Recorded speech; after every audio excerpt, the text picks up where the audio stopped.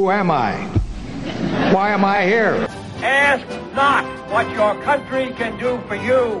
Ask what you can do for your country. I shall not seek, and I will not accept, the nomination of my party for another term as your president. Tear down this wall. And the wall just got 10 feet taller. We're going to California and Texas and New York. And we're going to South Dakota and Oregon and Washington and Michigan. And then we're going to Washington, D.C. to take back the White House. From the Bethel University Smorgasbord, it's Election Shock Therapy Christmas Edition. Woohoo! Guys, I got some egg for your nog. I don't even know what that means. It sounds terrible, though. We actually do have eggnog in the fridge behind Yeah, we us, do. so. We got eggnog. We got hot cider. What is your favorite seasonal treat that you really only consume between Thanksgiving and New Year's? Oh, so this is pretty easy. My family has a dessert called Chocolate Charlotte, and it's basically kind of like a chocolate mousse with gelatin, whipped cream in it. It's really, really good. It's part of the kind of Bramson Danish tradition, and I love that. And we almost only eat it then. Occasionally at Easter we'll do it too, but nice, really good. I've adopted my wife's tradition. She makes this fantastic wassail recipe. It's got all sorts of fruit juices in it and clove and cinnamon. It's pretty fantastic. Now, this is a family podcast, Dr. Kukum, but I thought wassail had booze in it, no? Booze is optional. Okay. As it turns out. It is better with booze, though, I will say. But if you're going to have it on Bethel's campus. That's right. The option becomes a non-option. Exactly. I am actually not a huge fan of like Christmas specific like desserts or drinks or foods, but sure. A couple years ago we started a new family tradition, which is not necessarily good, but I think Andy will appreciate this, which is in the late 19th. I like that. I'll appreciate Andy's going to love it. There's a reason that I say that, which will become apparent. But in the late 1960s, the good people from Waco, Texas, who produced Dr. Pepper, tried to convince everyone that the best the new holiday drink is hot Dr. Pepper with a slice of lemon in it. Oh, why? Gross. So we now do that. I didn't know. Why? Because it's fun. It's fun to give to people, and they have that reaction. Yeah, we don't drink it because we like it. We do it because it's like, oh, we're having company over, and we tell them the story about how Dr. Pepper marketed themselves as a hot drink, and then you actually make it. Yeah, and make it for people. It's fine. I don't like hot drinks that much. It's fine. That's such a good Minnesotan justification. It's fine. Can I ask a recipe question? Absolutely. Do you boil it or do you just gently warm it? Oh, you boil it. Yeah. Does that decarbonate it? That's what I was wondering. That's my next thought. A little bit, yeah. Yeah. So but when you drop hot, flat Dr. Pepper with a lemon in it. With a lemon in it. Yeah. So are you not coming to my house then? Is that what I'm hearing? That sounds really I'm coming to your house and I'm bringing Kukum's wassail. That's what I'm bringing. Yeah. Bring Kukum with you to his house. Yeah. Guys, what if we all showed up on Christmas morning in our footy pajamas and did a podcast? From my house? Yes. That would be great. Sam's like, as long as I don't have to leave my house, that's fine. Are you admitting that you have footy pajamas? Is that what you're saying? No, actually, in all seriousness, I would love footy pajamas, and I do not. I would say, though, if we were looking around this room and we asked somebody most likely to own footy pajamas, it's definitely Chris Moore. Oh, it's definitely Chris Moore. Why? Come on. You're the only one who dresses up at Halloween. This is a self-evident. You looked like a plant on October 31st. You're saying I have above a 14 on the whimsy index? Yes. Okay. Yes. All right. Just a little bit. Yeah. All right. Well, we're not here to talk about footy pajamas or wassail, although that sounds delightful. We're not here to exclusively talk about those things. We're moving on. We're also here to talk about a couple big political events. We met when we last joined you last week. We talked about two big political happenings in the Anglo-Saxon world, the impeachment of Donald J. Trump in the United States and the British parliamentary elections in the United Kingdom. And we have updates on both of those things. And so this is going to be a little bit shorter than a normal podcast because we mostly just want to check in on those two things and then give you some Christmas wishes at the end. So we rolled the dice and we decided to go with the United States first. USA. But where do we stand, gentlemen, on impeachment? Well, it's likely to happen today. They're debating even as we speak. I watched a little bit this afternoon, which was not incredibly uplifting. But why is that? Because they're just saying predictable things, and talking past each other. In fact, one of the members actually made the point. He's like, "We're not really debating impeachment. We've all decided how we're going to vote." And I thought, "Yeah, that's true." So thank you for being honest. I'll give him honesty points. But it just didn't feel particularly productive. Like they all know what they're going to do tonight. They just all have to say something for the cameras for 1 to 5 minutes before they do it. And we should say that it is it's currently 4:19 Eastern time on Wednesday. So when you're listening to this, you will know for certain about this vote, but we're anticipating it. Yeah. But we basically know, right? Even though, you'll know the actual, like, it'll be written in stone. So Andy doesn't believe in plot twists. Not on this one, I don't. Okay. So this is this a foregone conclusion? It's not a foregone conclusion. Sorry, that he's going to be impeached. The House is going to pass two articles of impeachment, and send. So he'll be impeached by the House, right? But then the Senate will hold a trial, and we've had this has been somewhat different in a couple of key ways than the impeachment of Bill Clinton, and there have been 3 impeachments in American history. This is the third one. I'm presuming this is going to happen also. And this is very different from the one that's historically contemporaneous. We really can't draw nearly as much information from the Johnson impeachment just because it occurs so long ago.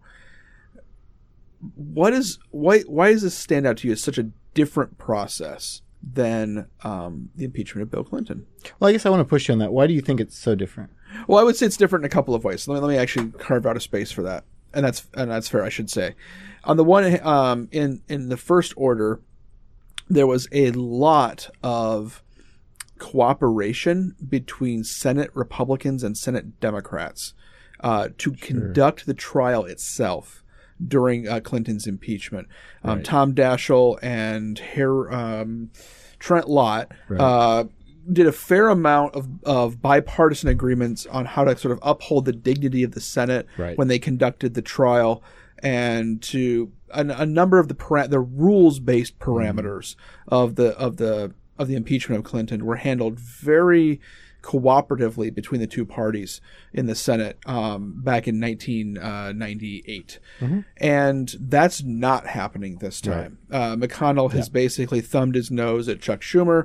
Schumer wants to call additional witnesses to the proceedings in the Senate. Although, I mean, to interrupt, to be fair, I mean, Schumer is asking for the Senate Republicans to take up the mantle of calling extra witnesses, which they could have called in the House if they wanted. Yes, right? Correct. So his demand on this particular score is not exactly in good faith. No. I completely agree with you. So I agree with you. There's a lack of cooperation. I'm just sketching out the differences here, and I want to get to where that's coming from. Yeah. Can I ask the three of you who are probably more familiar with the ins and outs of the U.S. Constitution? What I know that it probably doesn't say a lot. What does it say about what this process should look like at this point? Or does it just say there is a trial in the Senate? It says very little. It says that for the president to be removed once he's impeached, the Senate has to vote by 2/3 majority to remove him, and the Chief Justice of the Supreme Court presides over the trial, and that's about it. Okay. So the Senate, historically, when it does have an impeachment trial, it basically uses its own internal procedures to set the rules for that particular trial. What you'll see is at some point, McConnell and Republican leadership will float some sort of resolution which establishes the rules for how this particular trial is going to be conducted. We'll see how much that varies from what has been the historic norm, not that we have a very large N on that point. But then those rules only have to pass by 51 votes. What does the word trial mean? So the Senate, so if you back up, the House sort of serves like a grand jury. They consider the evidence, and if they consider that there is sufficient evidence to potentially remove a president, then they kick it to the Senate, which acts as the sort of normal trial jury that then considers that body of evidence and whether or not that is grounds for removal. So it's called a trial. Okay, but and then you only have to have 2/3. It's semi-judicial, but it's also political. Right. Well, I guess the question I'm getting at is, could this whole process just be they just have a vote, or does there have to be something we would call a trial? And that's a good question. That's a good question because McConnell has seemed to suggest almost that you could just dismiss this as illegitimate. I mean, kind of the equivalent of a judge throwing something out of court as this is groundless, right? Yeah, I mean, so there's even some question as to whether or not the Senate has to take up the articles of impeachment from the House, but that's something they will do. But the Constitution's really vague on this. Okay. Yeah. So, which I think is And another difference we should note between now and the Clinton process, right, was that when Bill Clinton was impeached by the House and then subsequently not removed by the Senate, the Republicans controlled both House and Senate, and that is not the case in this instance, where the Democrats are the ones controlling the House and pushing this, and the Republicans control the Senate. And so that's when you think about like that kind of contentiousness. That's part of it too, is that there's these different kind of people driving the process in the two bodies. Do you remember what the Clinton vote was? I mean, they didn't get the 2/3, but you said it was a Republican-controlled Senate. It wasn't particularly close. It was. I think the most votes they got for an article was it? Did they reach 50% on it? Yeah, they got 50. I can look it up, but it was around 50. Okay. Because some Republicans didn't even vote for it. I don't think any Democrats voted for it. Right. So it wasn't that close. So here's kind of what I'm getting towards is, as we think about this in comparison to Clinton, there's two things that buck us making these a useful comparison, although we have to, because these are the only two modern cases where they've actually gone through the impeachment process. One is that Clinton and Trump are accused of just different things. Right. They've done different things. Clinton was accused of lying under oath and obstructing Congress. In that way, I guess it's similar to Trump, because Trump is also being charged with obstruction of Congress. Yep. But he's not being accused of lying under oath. He's being accused of abuse of power and something, and sort of his call with Ukrainian president. But the other thing that, as an explanation, besides just, well, these are just different issues, is, can a lot of this be explained by the polarization of Congress? We tend to think of those late 90s years as being very rancorous, right? Newt Gingrich, Trent Lott was not a softie, and neither were his opponents in the Senate. But the fact that they were able to reach sort of bipartisan agreement on how the Senate trial should be conducted, which Schumer and McConnell are not able to do at all, is this just polarization, or is there something else going on here besides just that sort of simple explanation? Yeah, I think polarization has the most explanatory power and probably sums up the majority of the reasons. Yeah, I mean, if you just look at data on, the frequency with which Democrats and Republicans vote with each other or cross the aisle on major pieces of legislation, that has been tanking since the 90s. And so I think this is, like you said, part of the broader polarization story. And I think that is mirrored in the electorate and in public opinion, right? Yeah. Public is split starkly along partisan lines on the impeachment question as well. Yep. And just to illustrate that, so on the vote with Clinton, 20 years ago, it was, to follow up on Sam's question, 55 voting no, 45 yes on one article, and then 50-50 on the other. So most votes they got for either of the two articles they put forward on Clinton was 50. But what's interesting is Republicans actually had 55 seats in the Senate, right? So you had 5 Republican senators on one of the articles and 10 on the other voting against the articles of impeachment passed by the Republican majority House, right? So, I don't expect that level of partisan kind of breaking with their group this time, right? I think the Democrats are going to be pretty united around the articles of impeachment, and the Republicans are going to be pretty united against them. I mean, there might be one or two exceptions in the House, like Colin Peterson from Minnesota, who's pretty conservative for his party. In the Senate, I would expect a pretty near straight line party vote. There might be a couple Republicans who break, but I doubt it. And Democrats, I'd be very surprised to see a break. Okay, I want to unpack that a little bit, because you guys pretty comfortably chalk that up to polarization. Yep. But there's a couple ways to think about how polarization affects electoral prospects. And if that's what members of Congress really care about, then one could imagine a member of Congress saying, well, yes, the country is very polarized, and people either love Donald Trump or they hate him. But I still know that there are a lot of political moderates who might be voting for me. And I have an interest in acting as a political moderate. Maybe I would say behind the scenes as a Republican, I would never vote to remove Donald Trump from office. I'm never going to vote to remove a Republican president, period. But I'm going to act like I'm going to give him a fair hearing because I think that I need to uphold the dignity of the Senate. And I think that I want to appear to be moderate and even-minded. And I can imagine that's what Trent Lott and I'm blanking on the Democratic leader. His Tom name Daschle. Tom Daschle said a few decades ago. But now we're really having basically like Lindsey Graham, Mitch McConnell saying, under no circumstances would I ever consider voting to remove Donald Trump. And you also had people like Elizabeth Warren who was saying, I would vote for impeachment before I even heard the results of the investigation. Yeah. So this is on both sides. Have they just decided that it's not even strategic to give the appearance of moderation? Should we just reward them for being honest, I guess? Well, I mean, part of it is you have to think about, which election is coming first, the general election or the primary elections. The primaries are coming first, and we are basically about ready to have a series of primary elections in the next few months. And I think that is one of the reasons why you have a lot of Republicans and Democrats sort of falling down along partisan lines, because they are in danger of getting primaried by people because the people who tend to vote in primary elections are people who are more ideological, who are more partisan, and they will punish people within their party for not basically falling down, basically following the party on certain issues, and this is strictly a partisan issue. And so I think that is one of the driving forces behind this, including a lot of, there's like 31 moderate Democrats in the House of Representatives who basically, when they ran their campaigns on, working with Trump on certain issues and was reaching across party lines. But they know that if they vote against impeachment, they're going to get primaried this upcoming spring. And that's a riskier proposition than actually voting for impeachment at this point.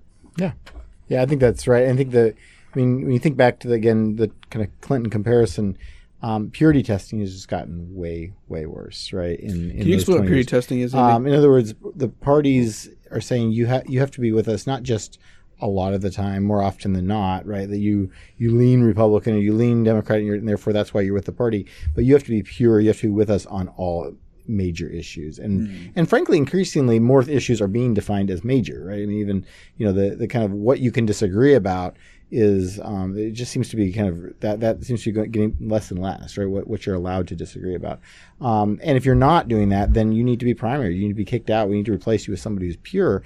And it gets, and in both parties, there becomes a real element of kind of delusionality, if I can put it that way, right? I mean, so for example, I was looking at a story about Colin Peterson, who's a conservative Democrat from western Minnesota. He represents a district that, when Colin Peterson retires, will almost certainly become a Republican district because his constituents are much more conservative than the National Democratic Party. But because Peterson is a different kind of Democrat, he's able to win that district and has held it now for about 3 decades, right?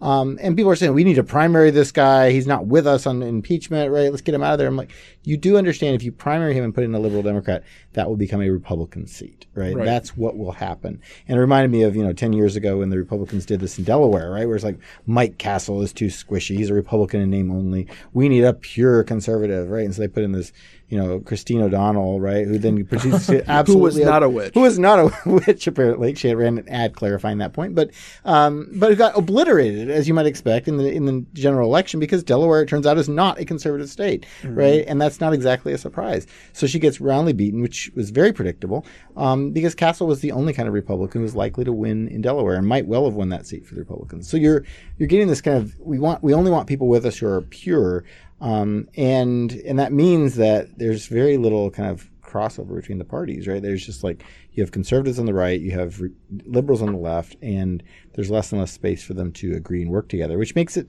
kind of come back to your point, it makes it not that surprising in a way that it's hard for a Schumer and a Mitch McConnell to work together well. Yeah.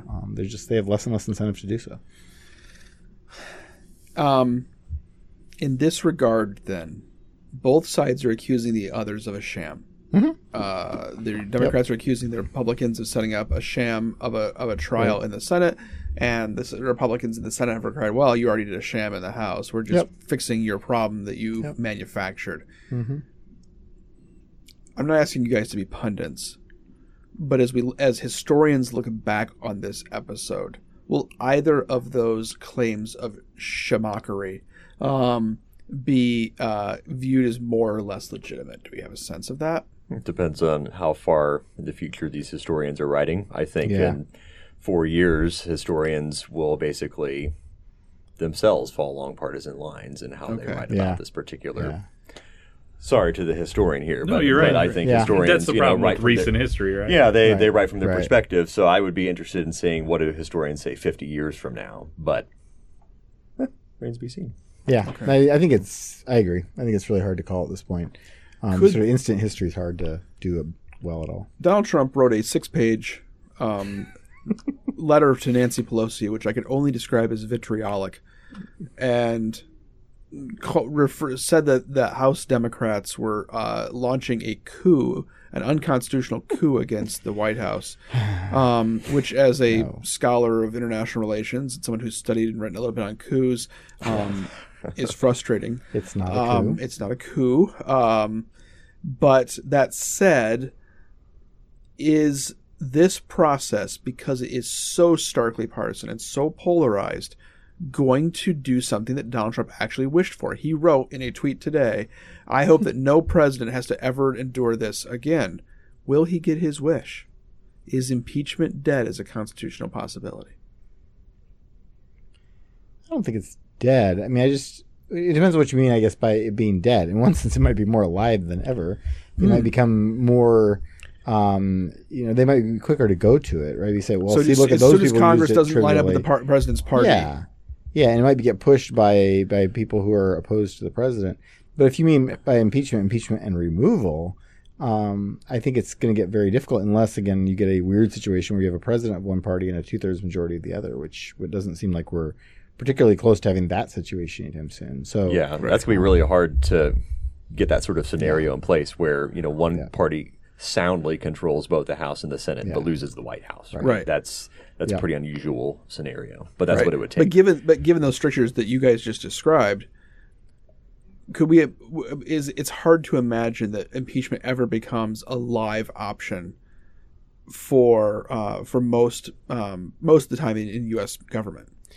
Yeah, I mean, but I think the X factor here is, what if the president lost the support of his own party because he was too unpopular, because he was too much of a liability, right? And that's what I'm suggesting, Andy, is that seems increasingly less likely to happen. Or that seems... Well, yes, but I'll say, and this is like, I've said this before in this podcast a number of times, I think the X factor is, what if his or her, approval ratings drop too low, right? If they drop too low and this person became seen as an electoral liability, and you're better off getting rid of that person, then maybe you think about it, right? I mean, which is, in some ways, one of the ways to explain what was happening with Nixon, right? It just got too expensive to keep him, and so eventually you turn.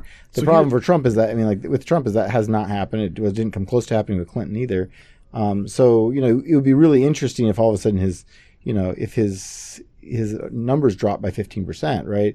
Then what do Republicans do? And then I can imagine some different backroom conversations going on. But okay, so let me play that out. And here's where I think I'm disagreeing with you just a little bit. Sure.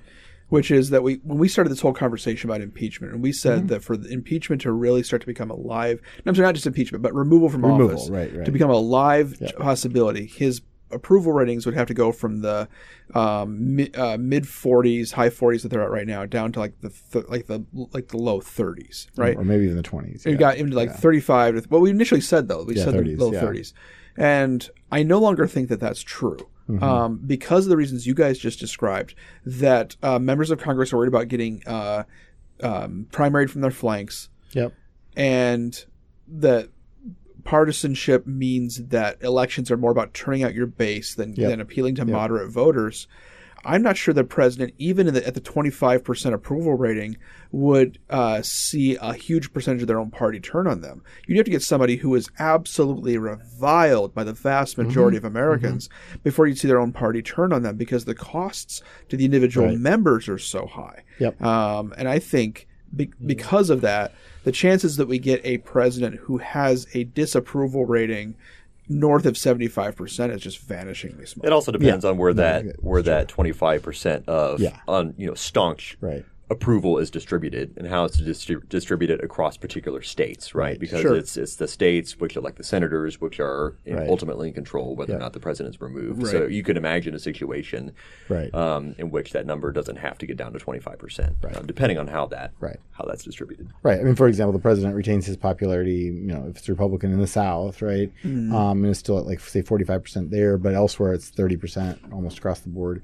You could see Republican senators in other places having incentives to turn on the president. And again, you don't have to get all of them, right? I mean, like in the current Senate, for example, you'd have to have 20 out of 47 or 20 out of 53 Republicans to impeach and remove this president. That's a big number, right? It's a substantial number, but it's not everybody. And I think that's important to know. You could still have some people saying, you know what, in my state, my calculation is we have to get rid of this guy. And what you would need is enough of them to be band together and give each other cover, right? And start saying, like, can you win Iowa with this president, right? Can you win Minnesota if we get a Republican from here again, right? Or something like that. Can you win Wisconsin? And if enough of them start saying, no, we need to turn, right? And they do it together. Yeah. You could imagine that scenario. I mean, I don't think it's likely. I think you're right. But in some ways, it's going to be easier for like 5 or 10 or 20 senators to break together than for 2 or 3. I mean, there's kind of a safety in numbers. Like once you get a critical mass, then you could say, is there a tipping point critical mass of like what would, and that's speculative, but like, I mean, it depends on probably which states are involved. Sure, I mean, I would say once you get 4 or 5, then you can say like, hey, I'm not the only one who's going out on a limb here. The other really weird thing about this impeachment, too, is that this president is eligible for re-election. And I think that matters here. Like, I think this would have been interesting to try for the Democrats in a second Trump term, right? And I'm not sure they can do it again if this fails, and I expect it will, ultimately, right, in terms of, like, removing him. So, yeah, that would have been interesting because then the Republicans, too, might start thinking, like, if his numbers decline, I'm just not sure they have to decline as much because a second-term president is much less of a kind of potent threat. A president who's up for re-election next year is a much more dangerous person to oppose. Well, what's been weird about this impeachment process, in addition to everything we've described so far, is that we've actually seen a burst of bipartisan agreement outside of the impeachment process. Yeah. 2 key things happened just in the last couple of days, even as this impeachment is moving inexorably forward. First, the Congress agreed on a rather large budget bill that will fund the government all the way through next September. So, and they expect the White House to sign this. Yeah, they can all agree on spending money. They can all agree on spending $1.4 trillion, which is a lot. It's what they call real money. It is real money. And it does some things for both sides. It extends funding for historically black colleges and universities. It provides 12 weeks of paid parental leave to members of the military, something they did not previously have. And it gives Donald Trump some funding for border wall construction. He had asked for $8.5 billion, I believe. He got $1.5 billion, which is not nothing, but not nearly what he wanted. So that is a little bit of a retreat on that particular issue. But the White House has already issued a statement saying they can rearrange other things in the budget to pay for the wall construction that they want to do. So take that, Congress. But there's a lot of money being splashed around here. Yeah. Does the impeachment play a role in this, or are these separate processes entirely? I mean, budgets are weird because sometimes they all get together and they say like, well, everyone gets what they want, and so we're just going to spend a lot. So you get that. And you sometimes get these government shutdowns over particular policy issues. But this is a 2019 effect, Matt. Is this the kind of thing where they don't want to repeat what they did last year? They all want to run for re-election in 2020, saying that they got some money for their districts, and so I think the more interesting thing that happened was the sort of the announcement in the House that the House is going to basically pass through the replacement for NAFTA. So the USMCA, right, which is supposed to be a couple of trade agreements with Canada and Mexico, the United States. And it's interesting that Pelosi basically announced that there would be support for this bill in the House and that they would pass it basically exactly at the same time that the House Judiciary Committee actually published their 2 articles of impeachment. So, which is weird to be indicating you're going to impeach a president, but you fully expect that he's not going to be removed because you're actually signing an agreement that he basically brokered, right? Which I think is just fascinating. And I think one of the reasons, perhaps, and I'm not the only one saying this, but one of the reasons Pelosi is doing this is she knows she has to give something to her moderate Democrats, to the Democrats that are in these Trumpy districts, because they have to be able to go home and say, hey, I worked with Trump. I got something done, because let's face it, the House has gotten very little done and not done much to work with Trump in the past couple of years. And she has to basically throw them a bone because they're going to have to fall in line ultimately with voting for impeachment. They're in a very tough spot. You get these House Democrats that are going home and they're in these town halls, and the town halls are split. There's people, wanting them to vote for impeachment, and there's people wanting them to vote against. And so they have to have something that they can go back to their districts with. And so I think that's one of the reasons why Trump is getting this particular legislative victory. Okay, so we tend to... It might be... He might not have this victory if there wasn't impeachment, is one way to put it. That's interesting, yeah. We as political scientists don't go into our classes or on this podcast sort of blowing partisan horns, rooting for one side or the other. I'm curious, though, if there are structural differences between the Republicans and the Democrats on this issue. Specifically, what I mean by this is Pelosi made the strategic calculation to sign up or to have the Democrats support a really big spending bill, which gave the Republicans some of the things they wanted, including Trump some of the things he wanted, and gave the Democrats some of the things they wanted too. Also, they signed off on USMCA, the USMCA. That's going to catch on. Oh, I'm not the only one saying that. The USMCA, and I think you're right, for moderates to help help them in their own reelection chances.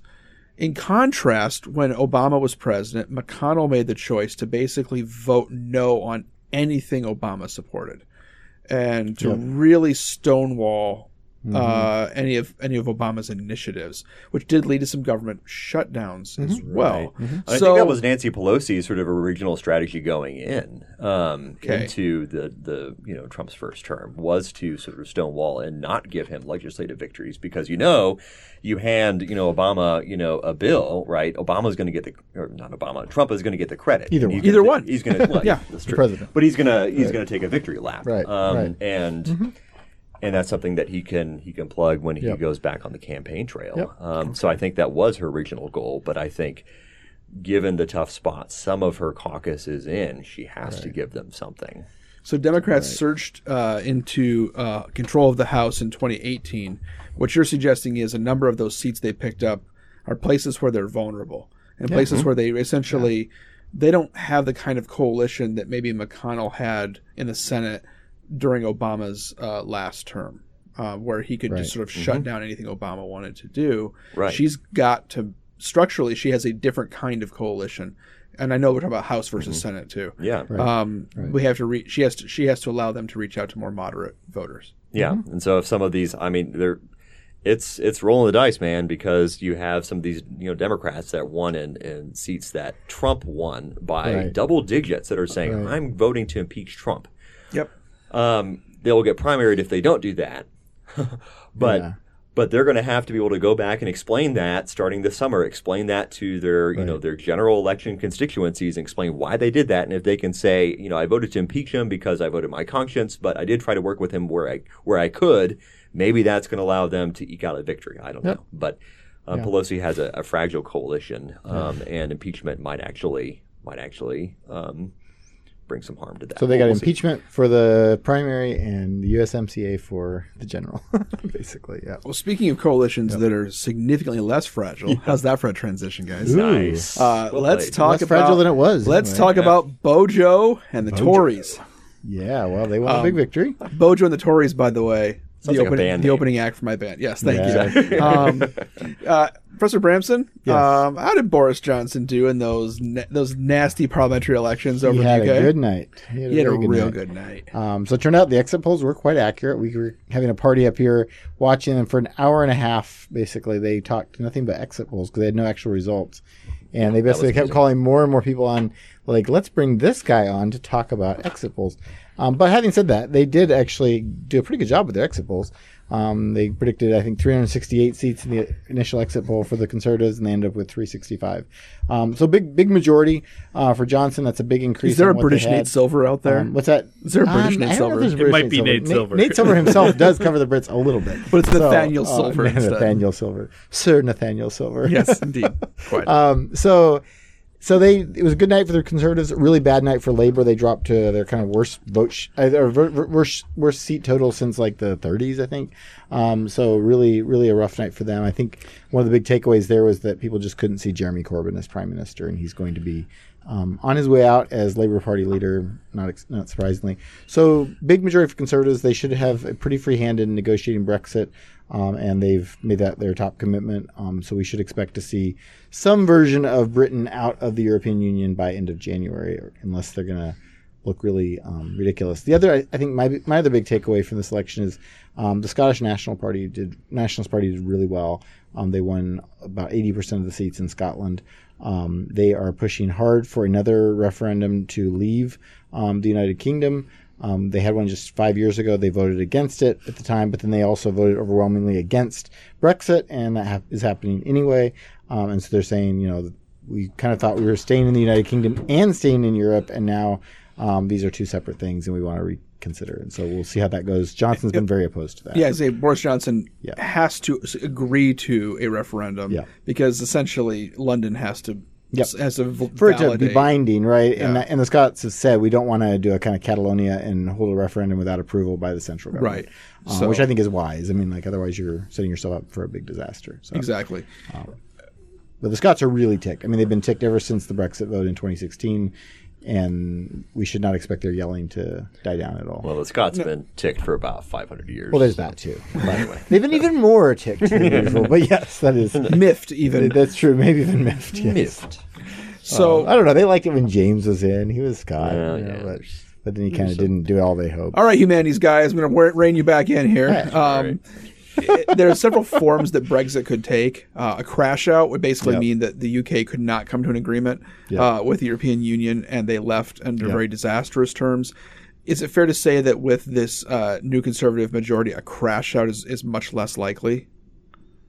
I think they'll make some kind of deal with Europe. So I think, it's less likely. But on the other hand, Europe knows they are deeply committed to going, and they have an incentive to make this, to make some deal, but they don't have to give them whatever they want. No. But Theresa May, they know that he's pretty committed to leaving. So. Theresa May, as a Conservative, worked really hard to negotiate a deal that the EU ministers signed off on. Yep. Is there some chance that Boris Johnson brings back some version of that deal? Yeah, or the version he had last fall too. Right, I mean, which was very close to what May was proposing. So I think we'll get something similar to that. Okay, most likely. And he'll be able to get through now because he has a larger majority. Yeah, he has a bigger majority. He should be able to get it through now. But you're still going to have a lot of unhappiness, especially from the Scots and then from the Northern Irish as well. So, can I ask you to speculate as not just a political scientist, but also as our tour director for? I thought that was Mulberry. Well, maybe this is for Mulberry, but especially thinking about how this might affect our listeners. Yep.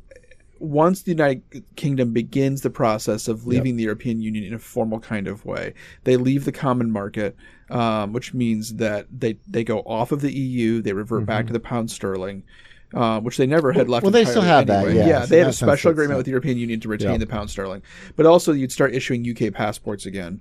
They wouldn't be issuing European Union passports. Are there other kinds of things that might affect people's summer vacations to Europe? I don't know.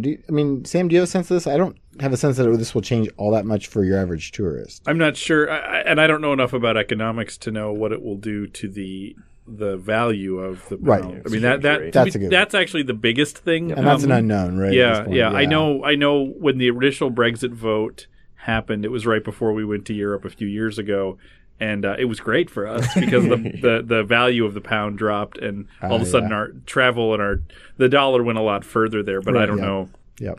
Yeah, I mean that will be the big thing, but that's an unknown. That would be my hunch. I'm not an economist either, but moving from a relatively strong euro to a more volatile pound sterling would suggest to me that the value of the pound could drop, which would be advantageous for Americans looking to travel and visit the UK. I don't know. It might drop. I mean, it could go the other way too. Yeah. I mean, part of it is like once some of the big aspects of these trade deals, between the UK and the EU or various European countries go through, then you get certainty, and having certainty is really what investors and corporations want, and they will start investing once that certainty is locked in, and that's what's going to drive up the pound. That's a really good point, because one thing to keep in mind is that we've been talking about Brexit, but once Brexit even occurs, that's just the starting point. Right. Because what will follow from Brexit is a long series of negotiations between the United Kingdom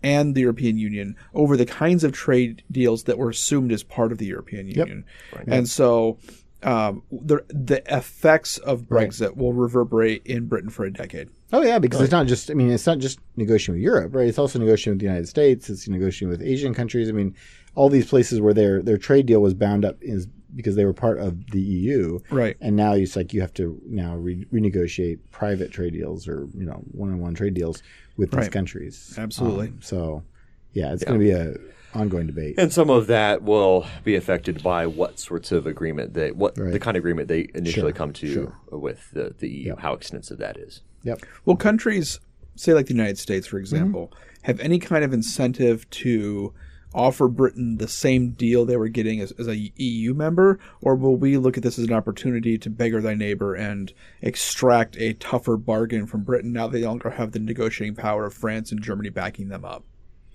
Well, historically, I mean, the U.S. has been, I'll defer to you in this, Bramson, but pretty friendly with Great Britain specifically on trade.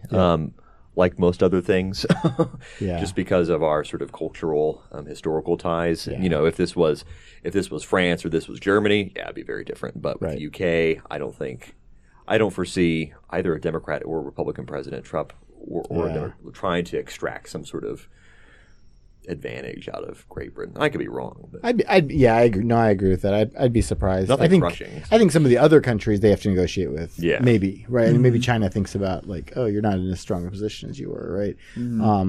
That I could see happening. I would be surprised if we did that. Okay. Not that we're not realist in our foreign policy. Often we are, but we have had a kind of soft spot for the British, and I think that continues, and I think that's not likely to be too affected by even kind of what our election results are next year. Okay. So I have a question, maybe more for Bramson, but maybe also for you, Chris. What do you all think this election means, sort of in the broader scheme of things historically? I mean, is this the British election? Yeah. Is this merely a referendum on Corbyn, or a rejection of Corbyn and his sort of toxic personality, or is there something more fundamental going on?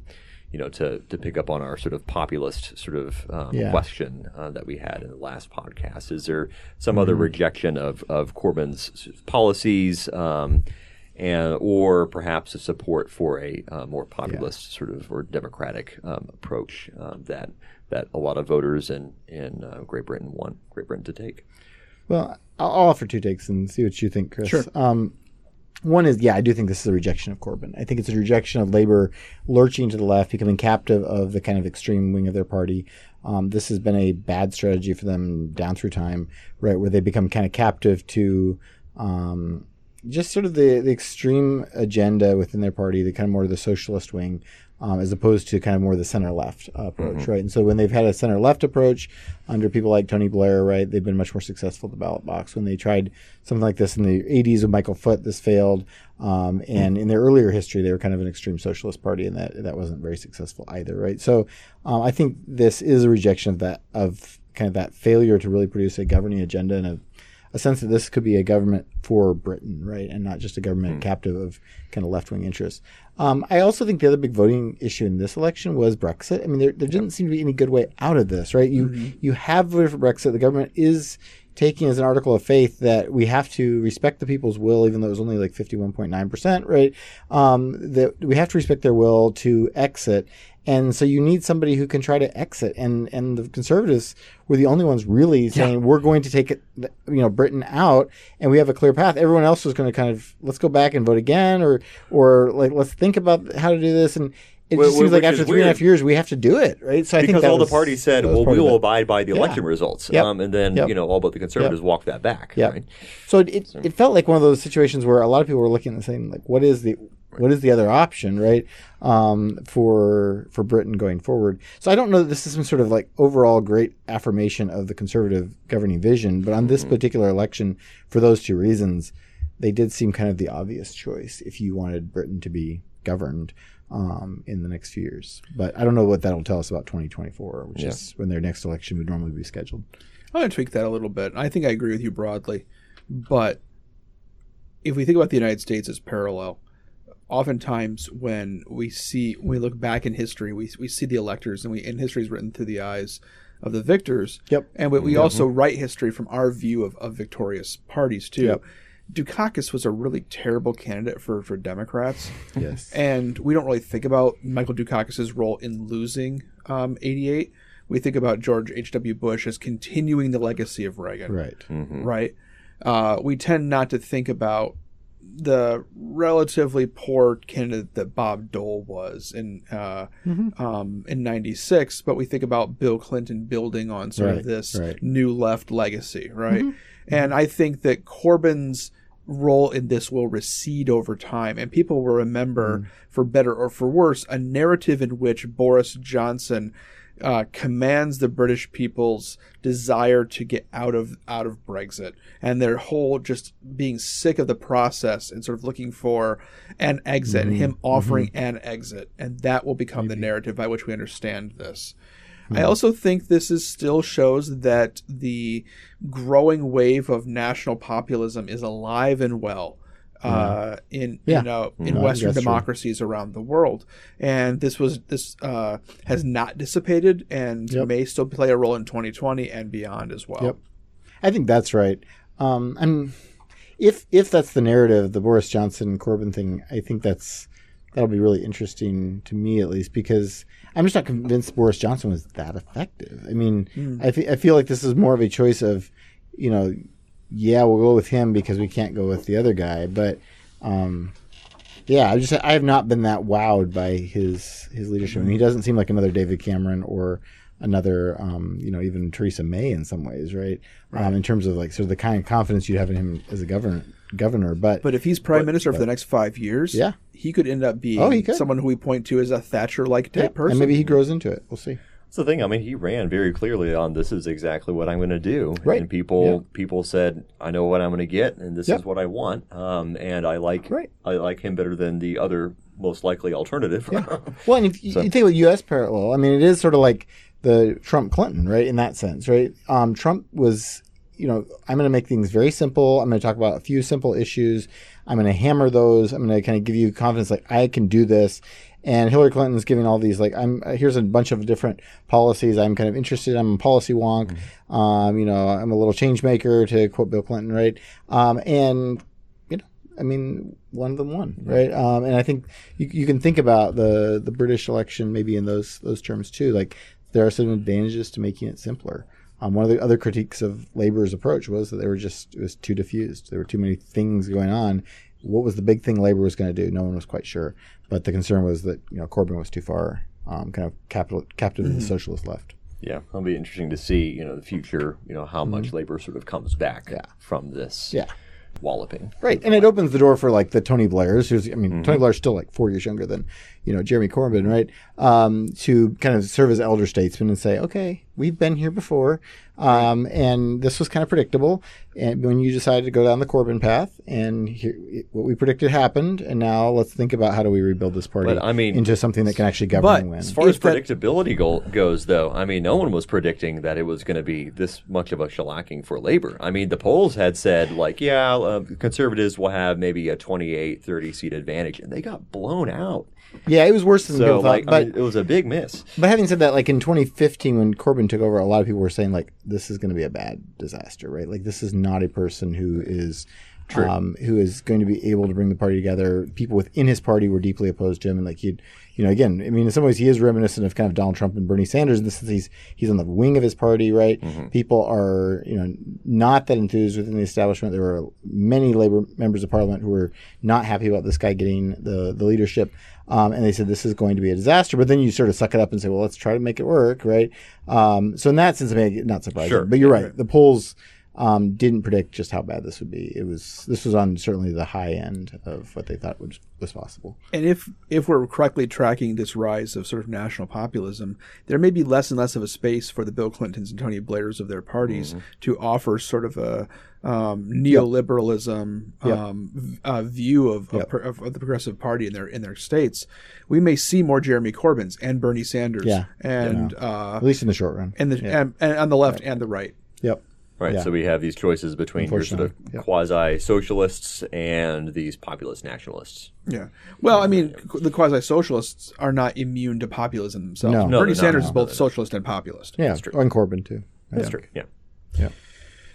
Well, guys, I can almost feel Burl Ives. I can almost feel... Are you going to sing? A little Vince Guaraldi. It's Christmas time. I can almost feel Burl Ives is also a very weird sentence. I'm sorry. Not my best transition. I love Burl Ives, though. So. Do you really? Yeah, I do. Yeah. It's one of the people if you said, imagine your head Christmas music, that's what I picture. Yeah. Right? I can picture sitting by a fire with my kids, playing with some superheroes that Tommy has acquired. Can I tell you what we got Tommy for Christmas? He might listen to this. Yeah, what if he listens to this podcast? He would only listen to it Tommy, if I played it for him. Hit the fast forward button Tommy, don't twice. Okay, Chris, tell us. All right, you good? Are we good? All right. I'm so excited. He has asked for the gloves that make your hands look like the Hulk's fists, and when you smash, they make like sound effects, and also like a Captain or Black Panther like mask and gloves with claws. So we're going to be doing a lot of superhero play around the house. Now, are those actually made of vibranium or? That was extra. Okay. And you didn't spring for that? We did not spring for the vibranium. Okay. As it's very exploitative. It's all mined in Wakanda. Sure. Right. And it's. So he's going to go around the house like smashing things because it makes extra cool sounds. So we're going to have to set some limits on parameters exactly on what the Hulk is allowed to smash. Okay. Yeah. I think that's.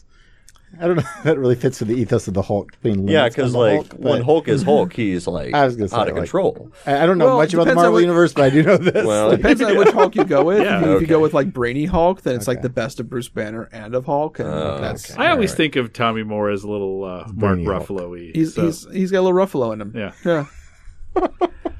Does he get that from your side? That's definitely Stacey. Yeah, she's got the Ruffalo.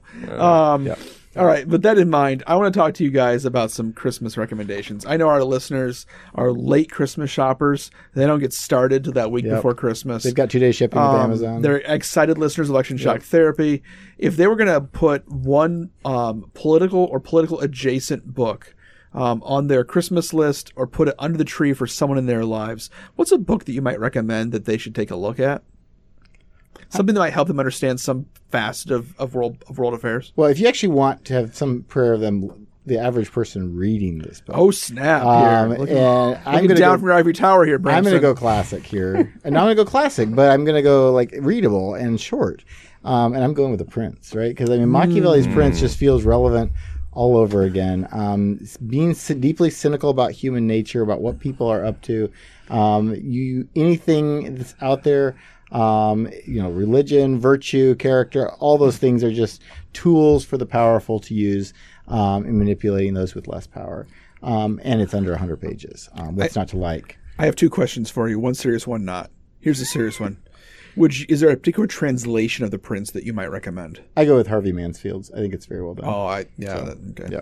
I also think it's less readable and less accessible. Okay, do you have a better one? All right. So I assign that one to my students because I think it's probably the most literal translation that is still readable, but it's less readable than some. So if you want something that flows a little bit better, that's an easier read, that puts things in starker terms, I would recommend the Cambridge edition. And I'm blanking on. I love that we have two. So I was going to say, if at home you are playing election shock therapy bingo, you can put a mark on the debating translations of Machiavelli square if you have that. Which isn't a square we mark very often on the that show. very much. Yes.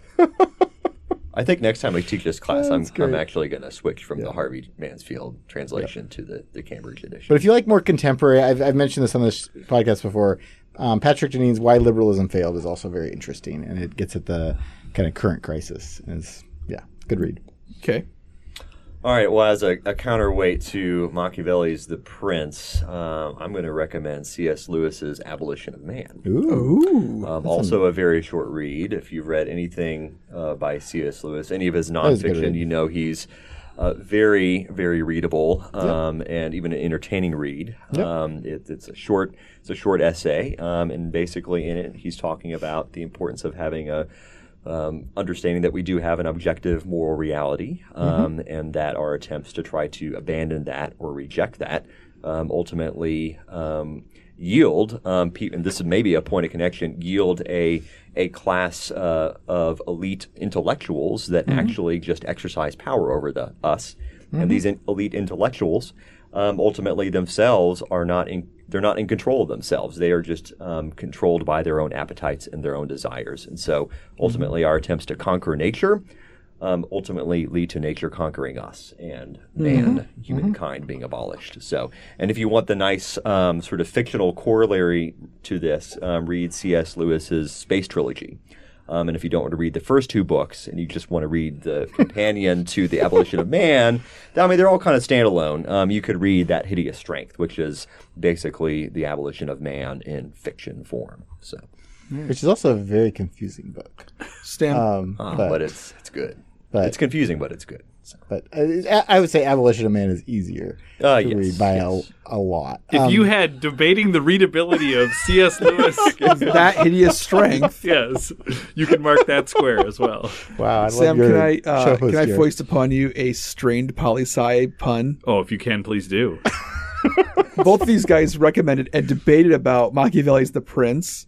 Isn't it a shame that Prince never recorded an album called The Machiavelli? That would be what a wasted opportunity. Yeah, I want that to be a thing now. Why? Why didn't he? Wow, that's. I feel like we should take a moment of silence for that missed opportunity. But that'd be awkward on there. And now I want someone to. Okay, Annie Berglund, if you're listening to this, please Photoshop Prince onto a cover of Machiavelli's The Prince. Yeah, and I will put that on my door. I want an album cover for the Machiavelli by Prince, and it could be by The Symbol too, like when he was The Symbol. Absolutely, yeah. Totally. Fine I can with actually that picture the cover; it's beautiful. Oh yeah, it's great. It's good work. It maybe came out at that time period when CDs came in that long case, Yes, unnecessarily long case. Yeah. Yeah. Good. There we go. Moving away from vinyl has really killed album cover art. Yeah, it's just a bummer. Yeah. Totally.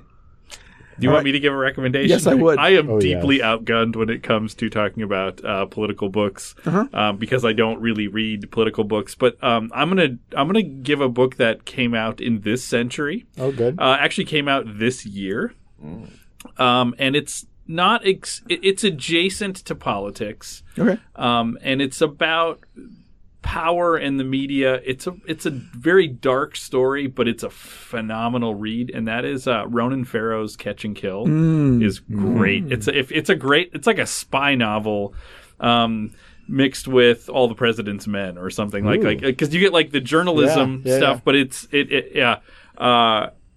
really phenomenal. And again, it's politically adjacent because it's about how media companies catch and kill stories, right? How they buy stories to bury them. Yep. And it's about the Harvey Weinstein and the Me Too movement, but there's there's some Trump stuff in there as well. And it's really, it's a great read. I actually read the audiobook version, which Farrow reads himself, and that's a treat in and of itself. So if you're an audiobook listener, the audiobook of Catch and Kill is pretty good. Thanks, Sam. Right. That was great. That's way better than I was going to recommend. Ooh. So I was going to keep with the sort of 20th century contemporary, well, not Machiavelli, I suppose. Harvey Mansfield. Harvey Mansfield is. But and C.S. Lewis, but I was going to recommend a contemporary of C.S. Lewis's, and I was going to recommend Reinhold Niebuhr. Ooh. And if you want to understand as a Christian and as a thinker about the current predicament that we're in, but you want to step back from it and not just fall prey to the punditry of the day-to-day, the best entry point into the Reinhold Niebuhr Oeuvre.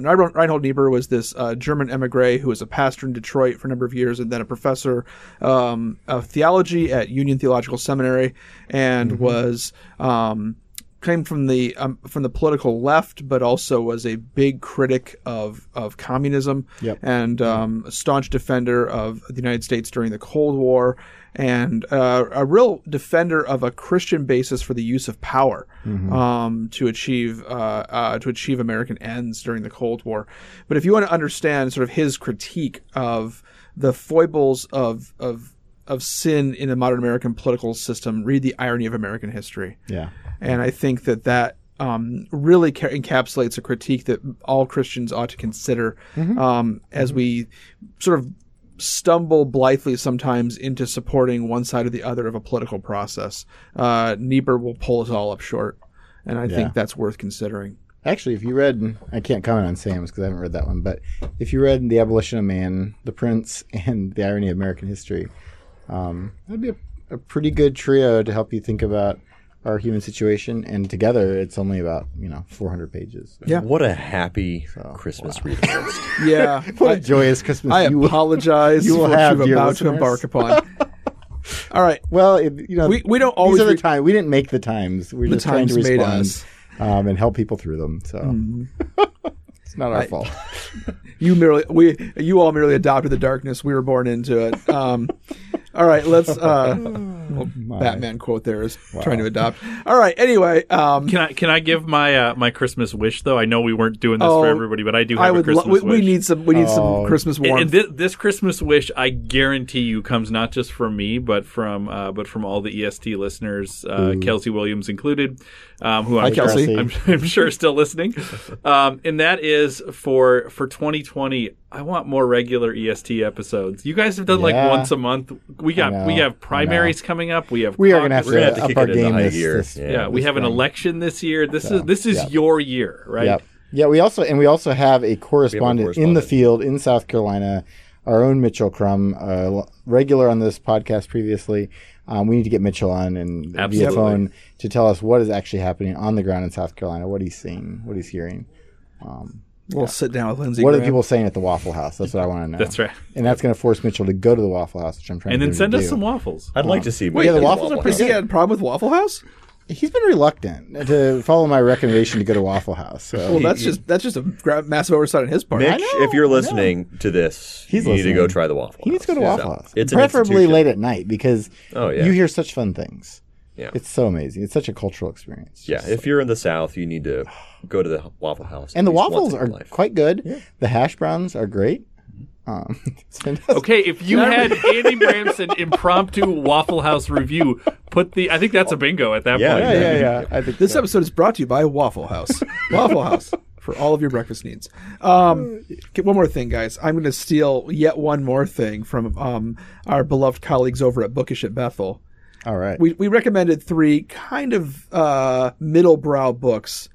Machiavelli's even more than middle-brow. Machiavelli's highbrow. Okay. But well, yeah. Depends on how you think about it. But yes. But we're if you're reading the Mansfield version, it's highbrow. Sure. All right. Yeah. But what's something that's on your nightstand? This is not necessarily something you're recommending to other people, but what's something you're reading right now? Or looking forward to reading at the break. Because right now we're all reading term papers. I can go first on this one. So I'm in between books. I just finished for my daughter is in 7th grade and was in class. They were reading The Outsiders. Mm-hmm. So I reread The Outsiders the other morning, which I never read as a kid, but I love that book. I'm not breaking any news. It's like a 40, 50-year-old book, but like okay. So. And I think my next read is going to be Little Women because I want to see the Greta Gerwig movie. Yeah. So I want to reread. I haven't read Little Women since college, so I think that might be my when I finish grading. That might be my. I don't think I've ever actually read that book. It's great. I've watched movie versions, multiple movie versions, but I don't think I've actually read the book. So, cool. This will tell you something about the kind of nerd I am. But I am currently reading church history account by one Alexander Schmemann, The Historical Road of Eastern Orthodoxy. Schmemann's kind of an interesting Orthodox thinker. But my next up in my queue is to go back to my previously mentioned on this podcast kick in the Middle Ages fiction and read Sharon K. Penman's more of her work. So I've got several of her books up. I'm trying to think which one is up next. Here Be Dragons, I think, is the one I've got. I know some folks who've read through her stuff. Yeah. So yeah, I've read a number of them, but I haven't read these ones. So I checked these out from the library. I was getting ready for getting through those aforementioned term papers, and then turning into some fun, lighter, other people's problems from previous years. Sharon Penman was my 5th grade teacher, but I think it's a different person.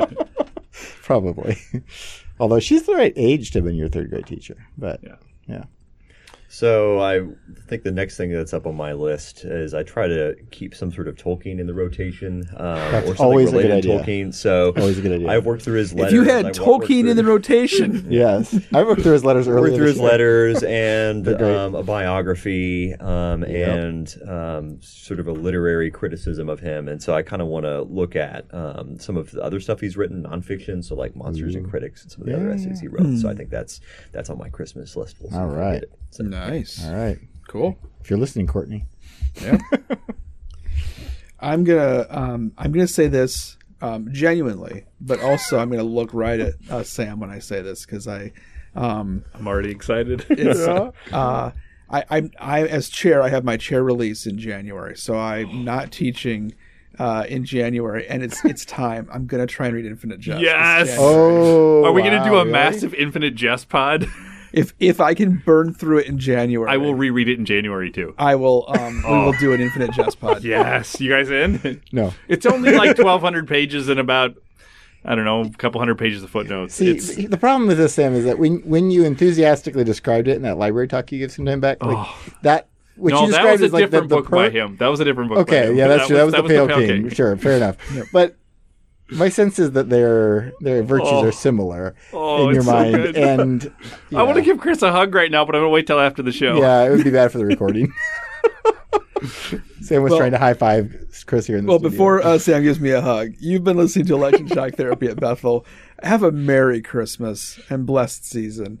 You can always get a hold of us at electionshockTherapy@gmail.com. We'll be back in your feed probably in 2020, but until that point, blessings from all of us, and go Royals.